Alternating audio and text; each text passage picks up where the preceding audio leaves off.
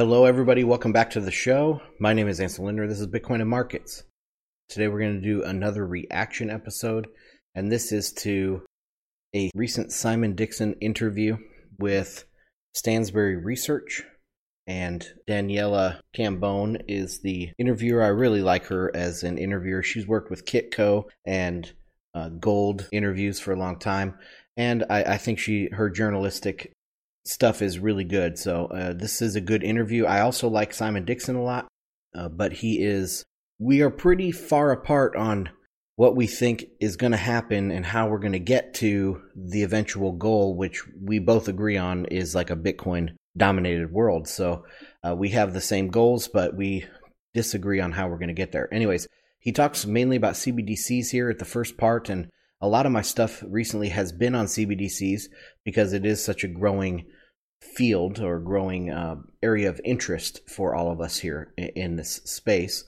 We all love seeing Bitcoin go up in price, and it's going to continue to go up in price. Nothing goes up in a straight line, but we're going to expand our understanding around the monetary system, how we're going to move from a $300 or $500 billion asset to a $10 trillion asset. That takes a little bit of time to understand. So that's what I kind of am diving into here. Anyway, of course, this is used under fair use. I'm not trying to be mean to anybody. I'm doing this for educational purposes. We're all learning, including myself. Link to the original is down in the show notes. I'm going to start right from the beginning.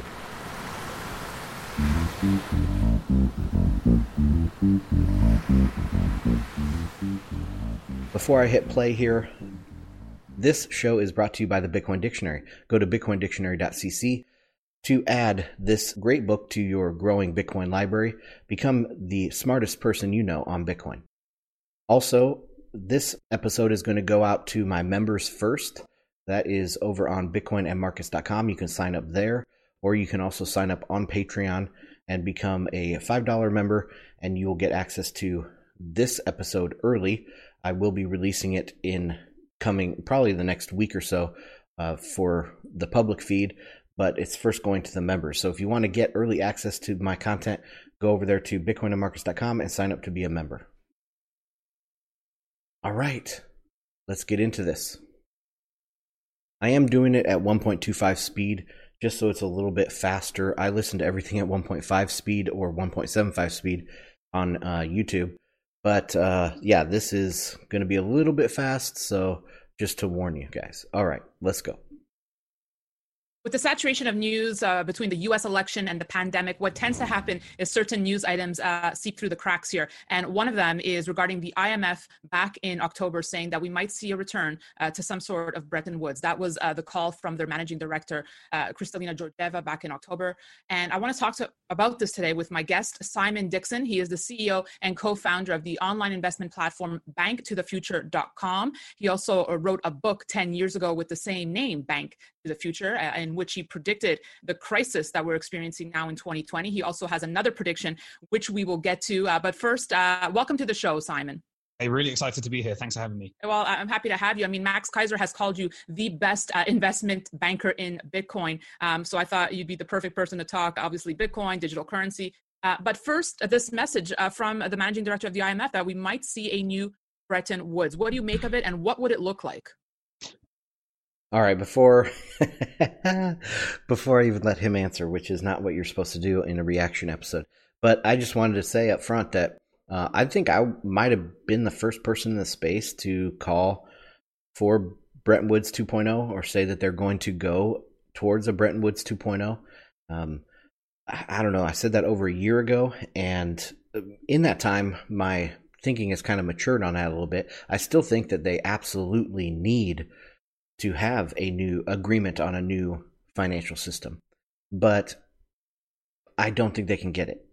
So that's where I'm kind of different today, is I don't think that they'll be able to get some sort of large international agreement amongst, say, a G20 to go to a new system. It's just not that world anymore. It's not a post-World War II time anymore where there's going to be some agreement. So, yeah, let's see what Simon has to say. So I think that we're leaning towards a central bank digital currency world. I first created a video in 2016 saying that central bank digital currencies would be used as a new mechanism to bail out bankrupt banks, and central banks would wage war on banks. And so the IMF recently made an announcement, and I created some commentary going through trying to translate what the IMF is saying into everyday language so people could understand it. But the IMF is calling for Bretton Woods 2, and it totally got drowned in the election and pandemic, as you said in the intro, because it's a really, really significant event. And that is that the IMF is a very socialist organization that has tried on several occasions since 1944 to inflict a global currency on the world since John Maynard Keynes tried to introduce the Bancor, and we ended up with the US dollar debt-backed standard instead. And the IMF is getting ready now that all central bank balance sheets are completely out of control. Governments are entering globally, we're in $250 trillion of global debt. I think that the next stage after this election, after this health crisis, is banks' balance sheets being exposed for what they actually are. And so the IMF is the perfect type of organization that would like to be involved in negotiating a new monetary system and putting their central bank digital currency at the center of that in order to really put forward what they tried to achieve with special drawing rights, but didn't quite get as far as they wanted to go. Now, Okay, let's tease this apart a little bit. So, central bank digital currencies. Central banks are going to wage war on banks, is what he said, like right up front. And I don't think that's going to be the case. I mean, central banks serve the banks. This is a bank-centered system. This is not a central bank-centered system. The central banks are not central. And until we can grasp that, we won't be able to see the system as it really is or where it's really going. The central banks served the banks in the last financial crisis. They bailed them out. They, did QE, got them all solvent. Now they're all recapitalized, and banks are actually very, very solvent right now. They're well capitalized for this crisis. But the central banks serve the banks. Let's just get that straight. So if there's going to be a war between central banks and banks, the banks are going to win. Michael Saylor in my last podcast, I was saying, or he said he was talking about billion-dollar entities. This time, when we were talking about banks, we're talking about trillion-dollar entities. Okay, trillion-dollar entities versus domestic banking regulators. That's what the Fed is, and that's what central banks are. The trillion-dollar entities are going to win. The plumbing is a bank-centered plumbing. The infrastructure is a bank-centered infrastructure. The Fed only can do placebo-type actions to try to bring growth back, to try to convince the system to get back to lending and growing. So this is a bank-centered system. If there's going to be a war, the central banks will lose. Now, secondly, and it's IMF thing. So the IMF is saying this is a Bretton Woods moment, and I will link to the specific thing where this, what's her name? Kristalina, the managing director of the IMF, where she did this speech and she laid out her 3 imperatives of the Bretton Woods moment. How do we move forward? And so I'll just tell you what those are here. First, it's, quote, the right economic policies. Prudent economic policies and strong institutions are critical for growth, jobs, and improved living standards. Of course, she goes on here for another few paragraphs, but nothing in here is like a precise policy prescription. She talks about debt transparency and creditor coordination, but no kind of idea of what is prudent macroeconomic policies and what constitutes strong institutions and how exactly do we get there in the world of today. So this is, out of the 3 imperatives, this is the most practical, but it is lacking in a ton of specificity. Now, the second imperative, or her pillar for this Bretton Woods movement, is, let's see, how do I want to say this? People first. People first. Very nebulous people first. Let's have better healthcare. Let's have better education, gender equality, put people first, invest in people. Yes, great. That doesn't tell me anything. Everybody says that. Every politician would agree with that. Everybody would agree with that. From the anarchist, libertarian, to the fascist person and the socialist, the communist. Everybody would agree with that. Right? It's how you get that. What's the best way to get that? That's the problem here. Or that's just the point of disagreement. It's just very nebulous, and there's no policy prescription. And the last pillar is climate change. A non-economic problem. This is a political problem. This is not a monetary issue to be solved. It's a political issue, and it's thrown in here as one of her 3 key pillars to a new Bretton Woods moment. It's ridiculous beyond belief. Okay, it's just, I don't know how anyone could read these 3 key pillars and be like, this is seriously going to happen. Okay. Also, missing in this entire speech is any mention of the SDR. There's no mention of the SDR. There's no mention of a digital SDR. There's no mention of an IMF-centered CBDC. I have not heard any talk about some sort of international CBDC.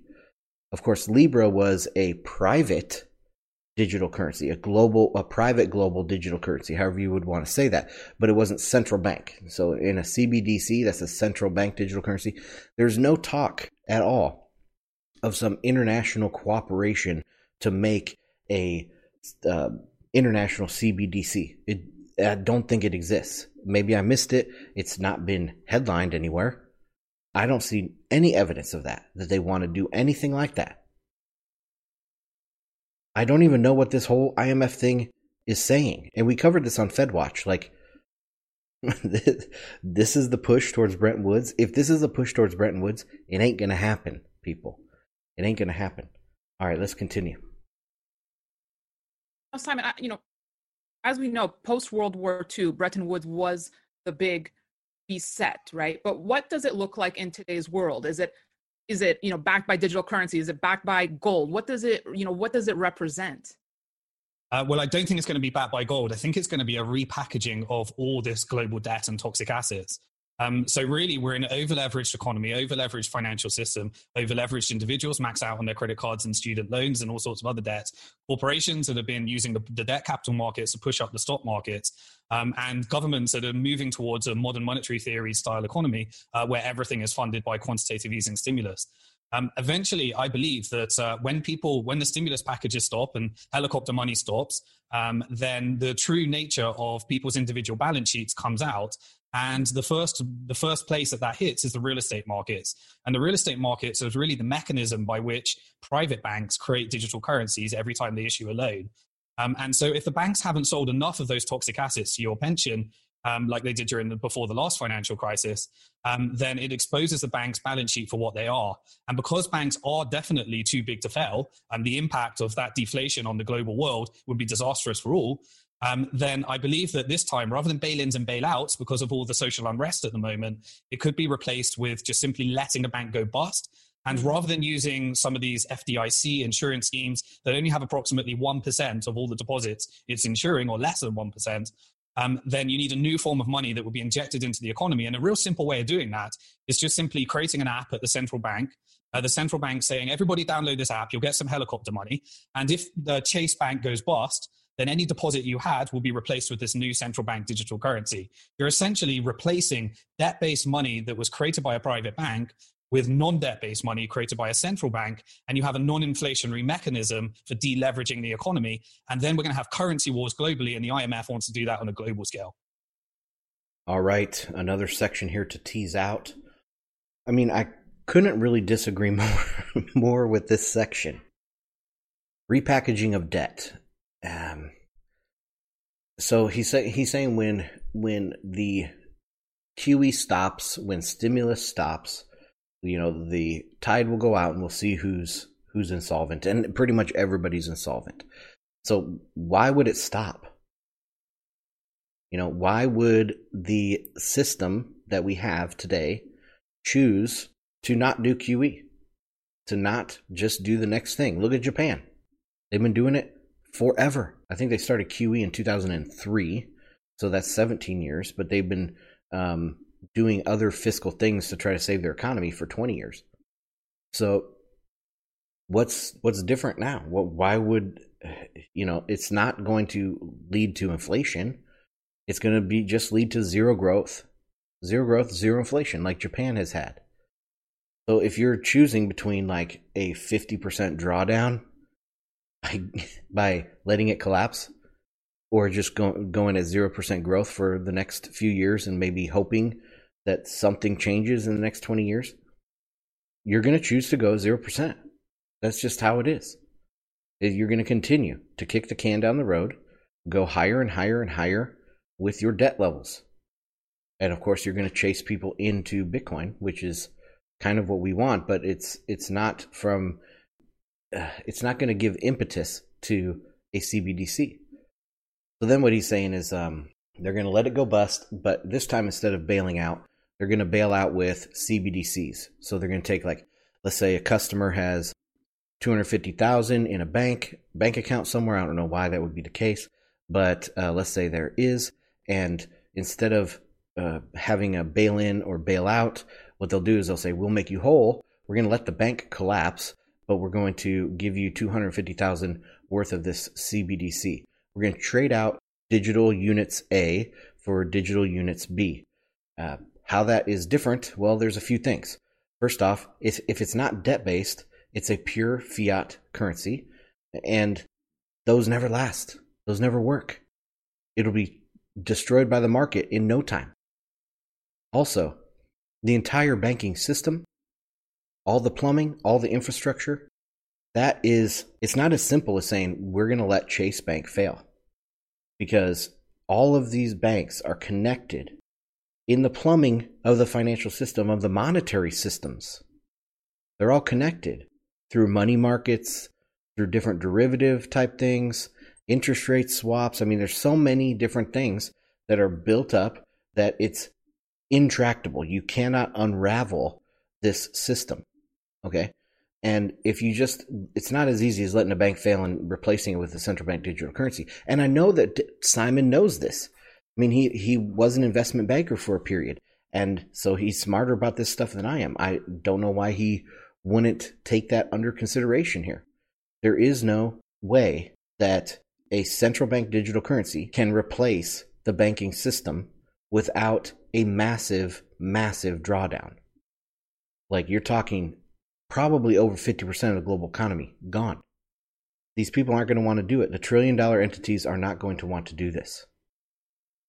You cannot transmute debt-based fiat for unbacked fiat.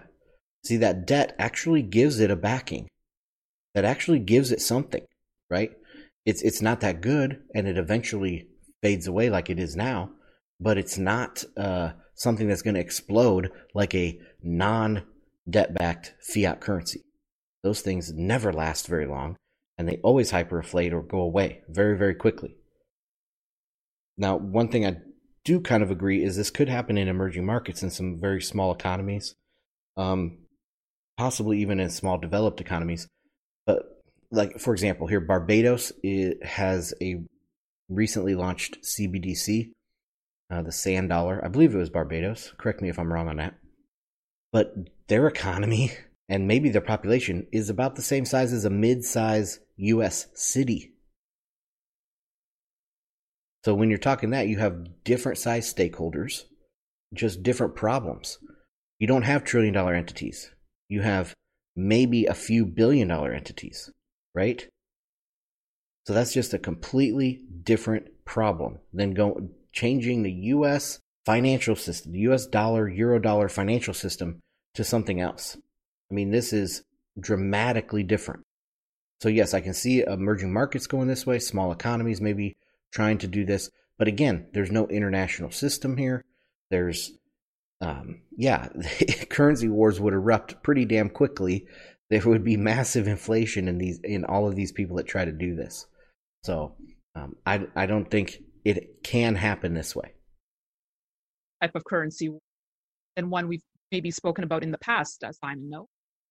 Yeah, I mean, this is a deleveraging. These are debt-free money. You know, people just say, well, we already have digital currency. Almost exactly. 97% of all the money is, but that is all backed by debt, and it was created by a private bank every time. It's more than deleveraging. It's the entire financial system. So the way the global financial system works today is pretty much on instant overnight credit or swaps or collateral or whatever, right? It's all this plumbing and the relationships built up between these banks, between large organizations, where you're dealing with billions or trillions of dollars moving through. So it's not just a simple fact of deleveraging. It runs on debt. The petrol for the global economy is debt. Now, if you want to switch your global economy to a natural gas engine or to work on solar or, have batteries or whatever your energy system is, you have to redo the engine, completely redo the car. Okay? It's not just we're going to replace this debt-based petrol with a CBDC. It doesn't work like that. It won't work like that. And Powell knows it. And so do some of these other big bankers and big wealth funds and big trillion-dollar entities. A loan was issued or a mortgage was taken out. This is injecting. We've got precedent for this. It was done in the non-digital age during the American Civil War when the greenback was created in order to fund the Civil War. Essentially, the government just created this new money, injected it into the economy debt-free, rather than going through a central bank or a private bank. I think we'll get that with these central bank digital currencies. So a lot. And what happened to the greenback? It didn't last long. These type of experiments have happened many times in history. Many times in the United States, even. I think the greenback might have been just the most recent wide-scale one, but there was, in the early days of the United States, in the colonial times, lots of people experimented, lots of different locations experimented with this type of pure fiat. Of course, globally, it's happened many times, and every single time, it doesn't work. It lasts for a few years, 10 at most, and then it goes bust, right? And so, while the Federal Reserve folks, they're the economists, the PhD economists with the big, nice bookshelf and leather couches in their offices and American flags hanging up behind them, they might not be the best at seeing the limitations of their own system and being able to predict different things within their own system, but they can see economic history. They know the history of the greenback. Right? They know the history of all of these other pure fiat currencies, and we don't have a pure fiat currency. So this is, there's no way that they would willingly go down this road. Even Lacey Hunt, which is he's one of the most well-respected bond investors. And I think he's worked in government agencies or at the Fed in the past, but he's a real big, well-respected guy in bond investing. And he knows, he's said it in many interviews, that if they did go down this route of printing money, it would happen very quickly and it'd be very painful for everybody. Everybody knows this. Nobody wants to go down that road, even the central bankers. They're not evil people. Well, maybe they're more evil. Maybe it's a spectrum, but they don't wish pain on themselves, right? So anyways, let's continue. A lot of questions are coming to mind right now, Simon. So if, we have the ECB talking about an e-euro, we have the IMF papers alluding to a digital currency. We see it in the Department of Justice in the US. How far away do you think we are from this reality? And what does it mean for our money in the bank right now? It means I don't think depositors need to be scared of their deposits through bail-ins and bailouts because this new mechanism exists for making sure that consumers don't lose their money. What we do need to be concerned about is the effect that money is going to have on our personal liberties, freedoms, and privacy in the future. Because I think in downloading this app with the central bank digital currency, you're going to have to opt into all those terms and conditions on the way into your free money and your deposit replacement, essentially. And those opt-ins are going to be, at least with private bank-created money through fractional reserve banking, the money is one step removed from the government. This is one step closer to the government. So you can imagine the policies that we'll have there. If you want to implement compulsory vaccinations, right. If you want to allow people to get on planes, then your central bank digital currency and the money will be connected to your passport. And you can have more and more draconian policies implemented whereby, if we're on a Zoom call trying to do transaction, I'm in one country, you're in another, and maybe the servers in this call is routed through China, as Zoom calls were in the past, then there's three governments that might potentially try and take some tax out of that transaction. They can automate tax collection. Right. The Bank of England just contacted all of the clearing banks and asked them, are you ready for negative interest rates? What effect will that have on your technology? And they've been working on their central bank digital currency for several years now. Okay.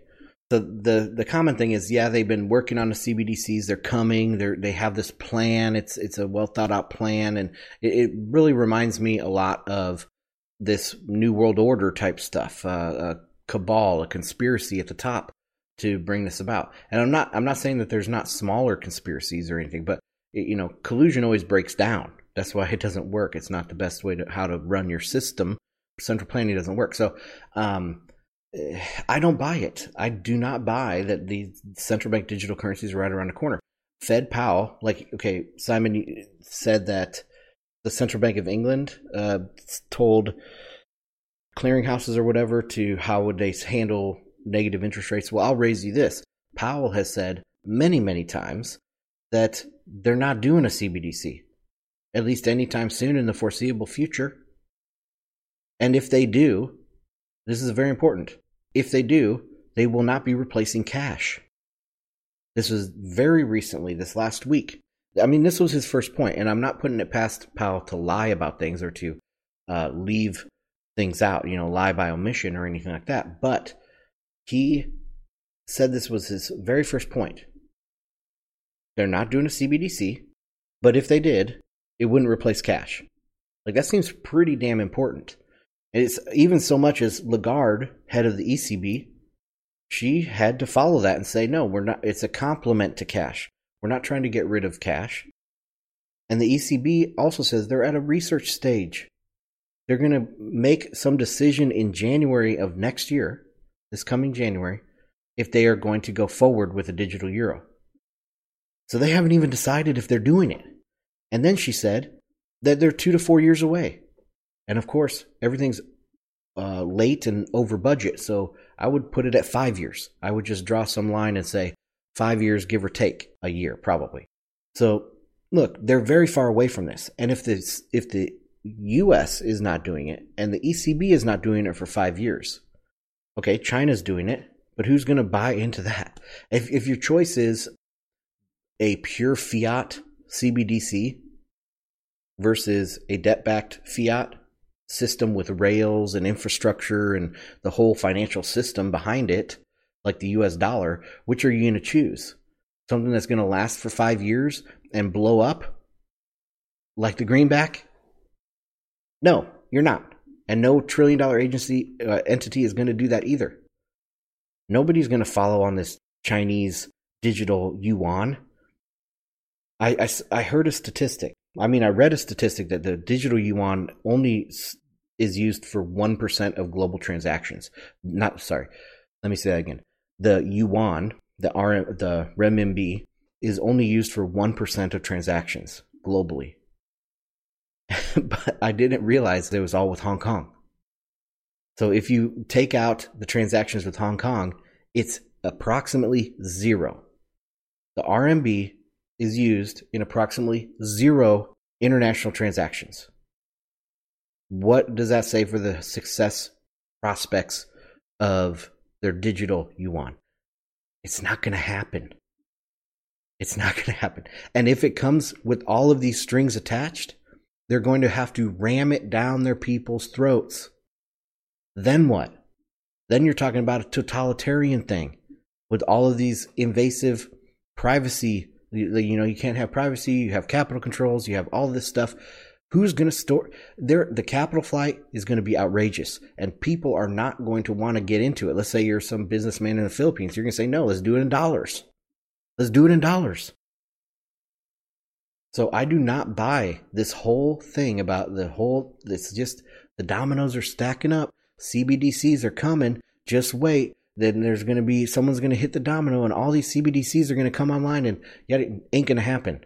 All right. It's not going to happen from the US anytime soon. And it's not going to happen from the ECB anytime soon. There you go. That's 50% of the world.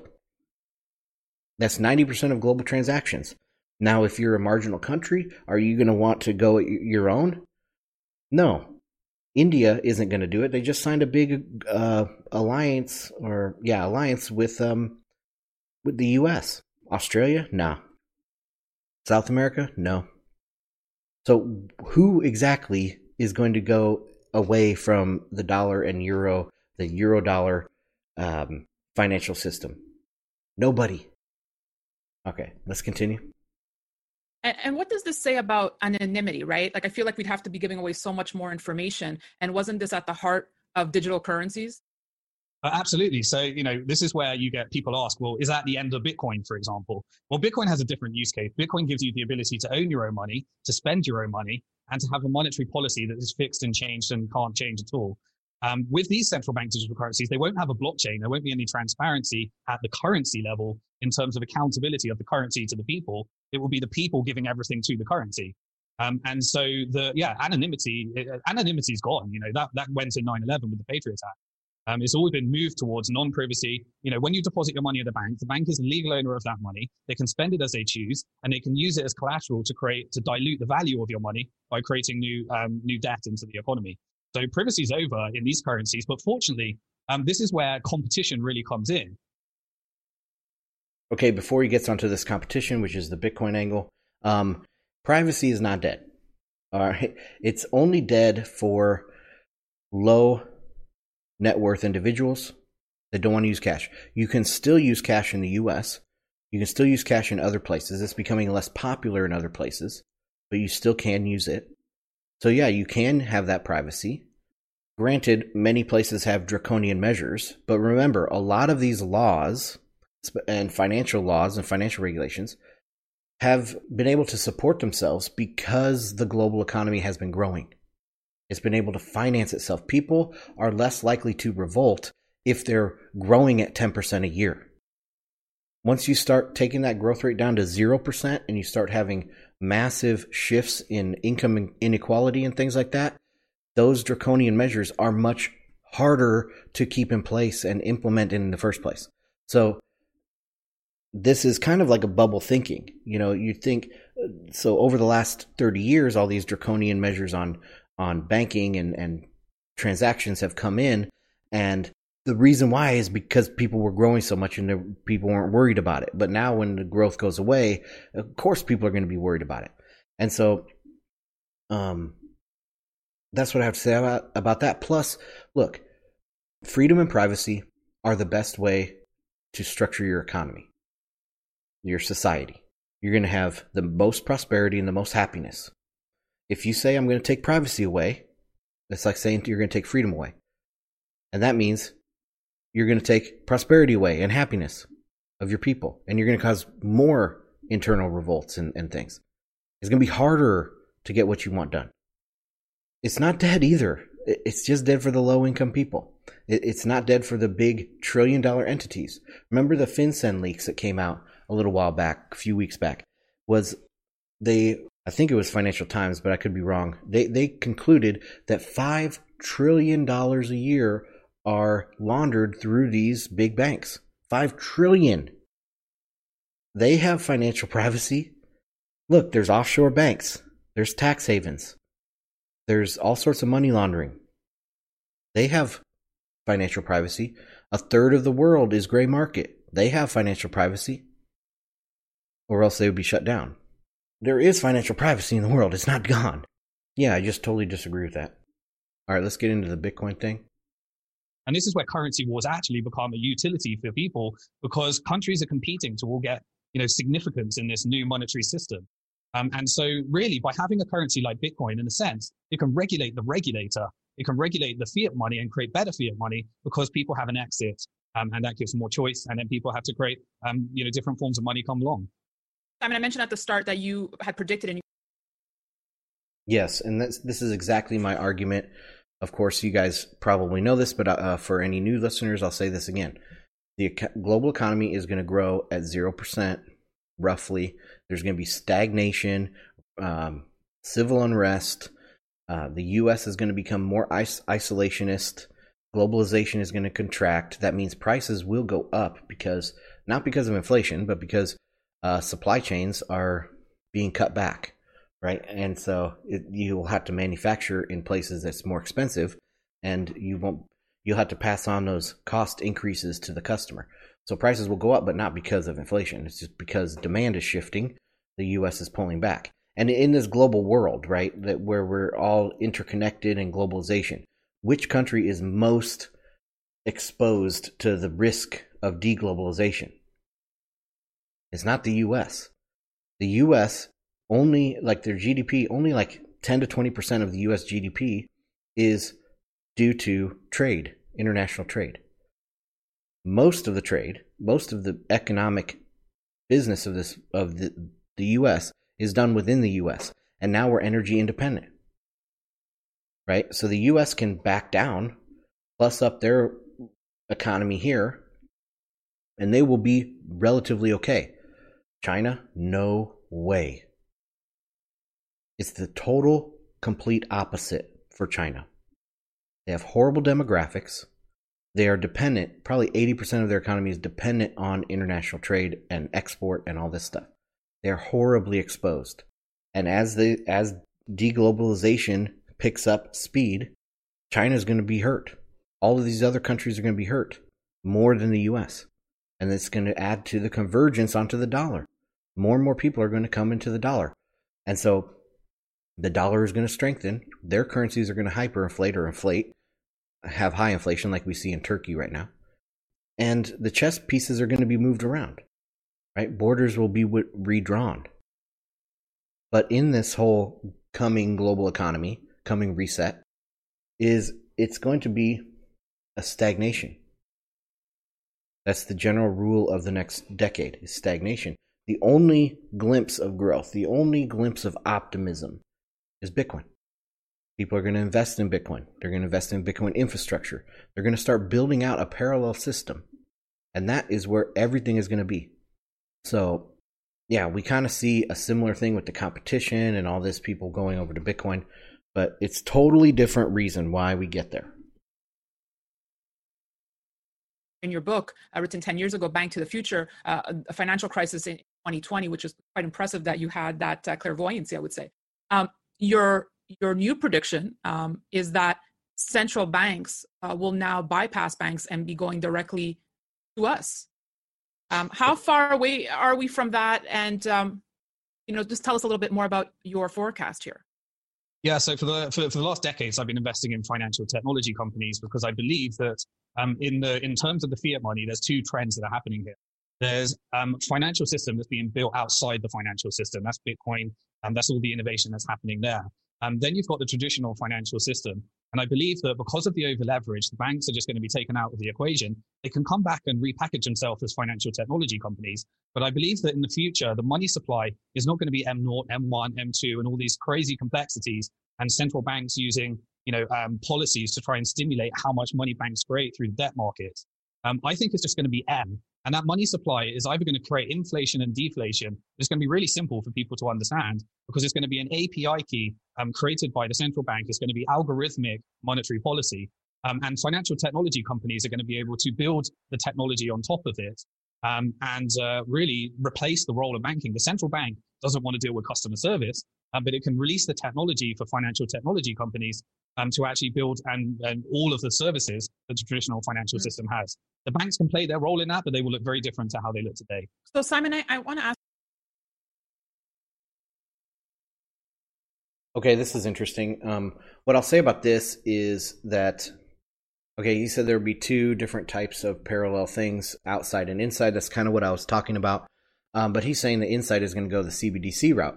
But I see it differently. I see there's going to be outside, which is Bitcoin, inside, which is the legacy system that we have now, the euro dollar system, not just euros and dollars. The euro dollar system is global. It just means offshore dollar. And it's a international financial system. And that is the legacy system that will continue. There's no evidence that it's not going to continue.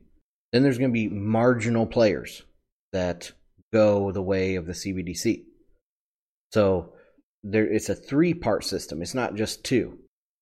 And again, if it's a war between the central bank and banks, the banks will win, not the central banks. All the central bank has in their toolkit is QE and maybe being able to move the interest rate around, but interest rates are going to be stuck at zero or negative for the foreseeable future. So they really don't have any other weapons other than expectation policy, placebo management of the situation. How are you preparing for this future that you're envisioning? I mean, financially preparing. Are you 100% in Bitcoin? I'm not 100% in Bitcoin, but I have what I call a retirement plan B, which is a plan for what happens if the financial system doesn't go. So really, I think people should be preparing for three things. In this monetary renegotiation, no one fully knows what's going to happen. It could cause runaway inflation, deflation, economic growth, or decline because it's just 100% politics. There's no market forces in here. This is what the politicians sat around the table will do. So I'm protecting myself. I'll let him talk about his portfolio stuff here. He does have good content, guys, so go over to his channel, Simon Dixon, on YouTube and check that out. But no, there are market forces. That's exactly why QE doesn't work. That's exactly why the Fed has not been able to fix anything over the last 12 years. And Japan hasn't been able to fix anything over the last 20 years because there are market forces. You can't make the banks lend at these low interest rates. Remember, money becomes tight at the extremes of interest rates.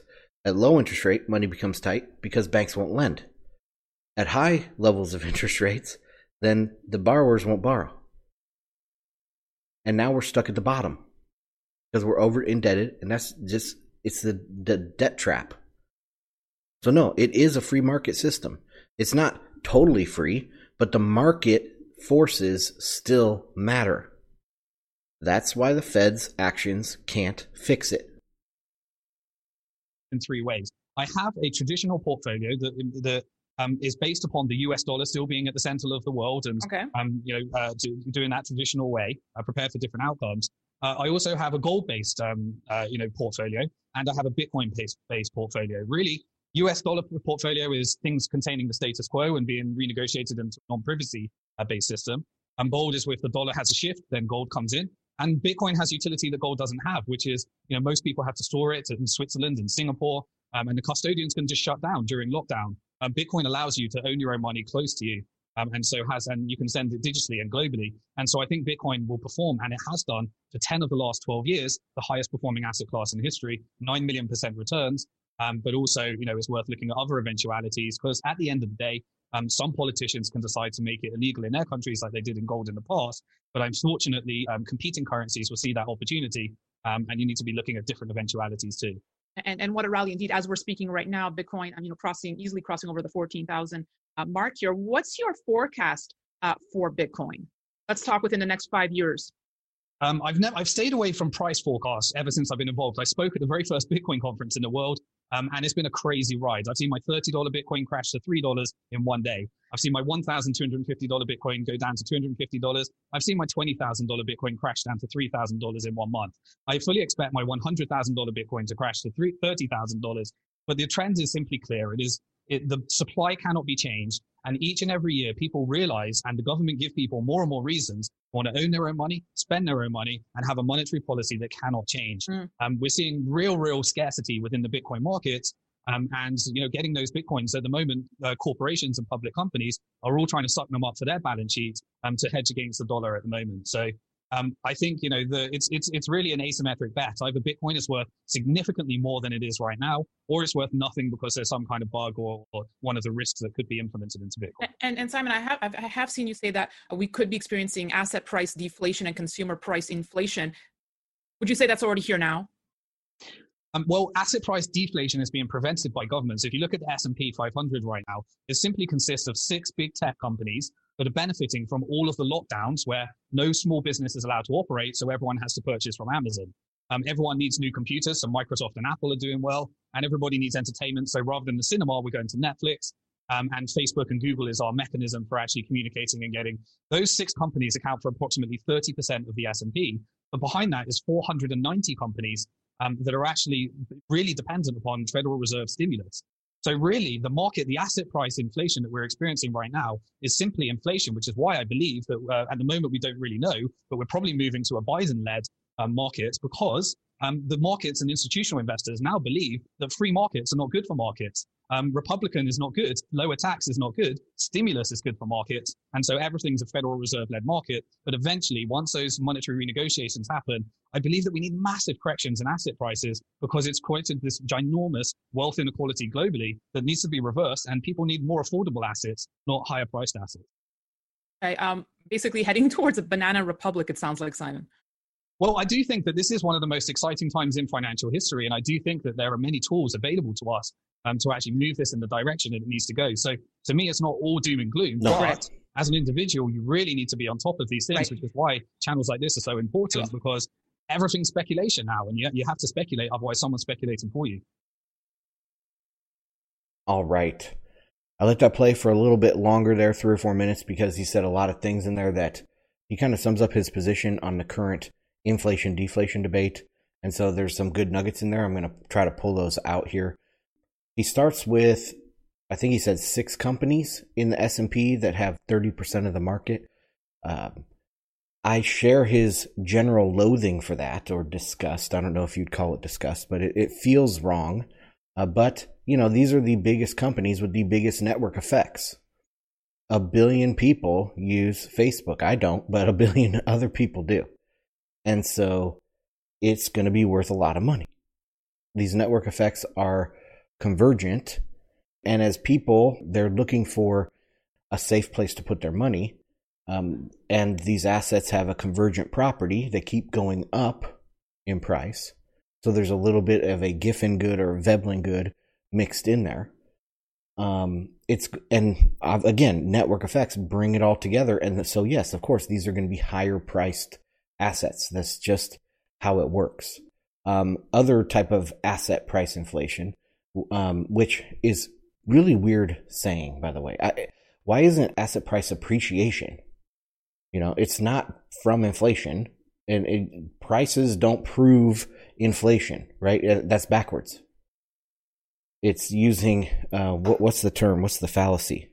Proving the antecedent or something like this. The fallacy of the antecedent. I can't remember what that logical fallacy is, but it's, it's just backwards. So you can't start with prices and then say there's inflation. You have to start with inflation and look for it in prices.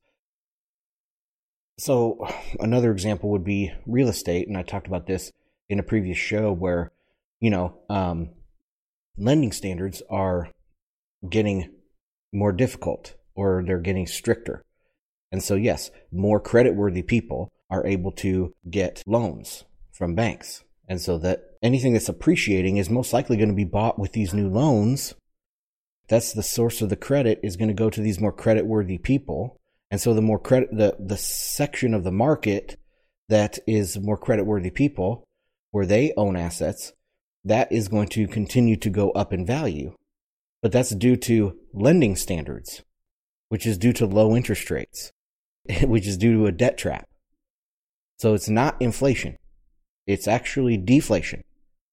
The debt trap leads to low interest rates, which leads to higher lending standards, which leads to only creditworthy people being able to access money, and that leads to the assets that they usually buy going up in value.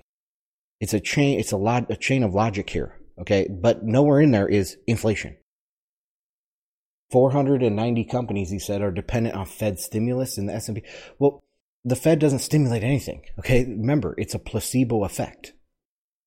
So the Fed isn't stimulating anything. If they were, it would have worked, right? I mean, they went from under $1 trillion balance sheet to a $4 trillion balance sheet during the great financial crisis. And what happened? Nothing. There is no stimulus from the Fed. So they are not dependent on Fed stimulus. So why this is happening, the total amount of credit is still contracting. It's only that what's being created, what new credit is being created, is favoring a certain demographic, the rich folks. It's a tricky point, but total lending is contracting. That's deflationary. But the lending that is occurring is concentrated in the rich, creditworthy folks. So totally we have a deflation, but we have like a pinpointed type of inflation, I guess you could say, Cantillon effect, more specifically. And that leads to asset price appreciation. It's not asset price inflation. It's all contingent on the type of money, right? So if we had a gold-backed currency, then it would be different. If we had Bitcoin, it would be different. But since we have this debt-based system, the inevitable end state is a debt trap and stagnation. 0% growth, very low interest rates, and you have the rich getting richer, and you have all these asset price bubbles, I guess you could say, but they're asset price appreciation. It's not due to inflation. It's due to the end of a cycle of debt-based money. It all ties into where I think we're going. And a CBDC, bringing in these CBDCs like Simon says he thinks it's coming, that doesn't fix anything. That actually lights a fire. It's like throwing a match into a bucket of gasoline. It's not going to end well. It's not going to take long, and it's not going to end well. Why fight it? Why fight the Fed if that is the real end state? That is the real mantra. Why fight the Fed, not don't fight the Fed? All right, but that's all I have for today, guys.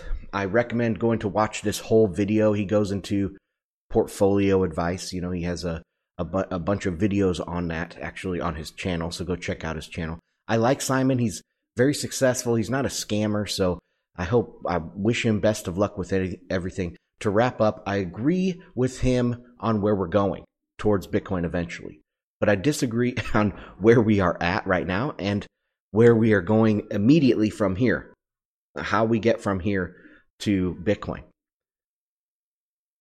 This is going out first to members at bitcoinandmarkets.com or members at patreon.com/bitcoinandmarkets. If you want to get access to all my member content immediately on release, then you can go sign up there. This podcast is brought to you by the Bitcoin Dictionary, bitcoindictionary.cc. It is a great addition to any Bitcoin or money library. Be the smartest person you know on Bitcoin. I also have the fundamentals report that goes out free every week. If you aren't subscribed, consider doing that. It's also a good way to get loved ones or friends into Bitcoin. I tried to keep it to a 5-minute read with a lot of images. Jeff C., my partner in that, we have done a good job, I think, on that, keeping it accessible to beginners, but also very informative to more experienced Bitcoiners. That's it. If you haven't checked out my other recent reaction podcast episodes, check them all out at bitcoinandmarkets.com. See you next time.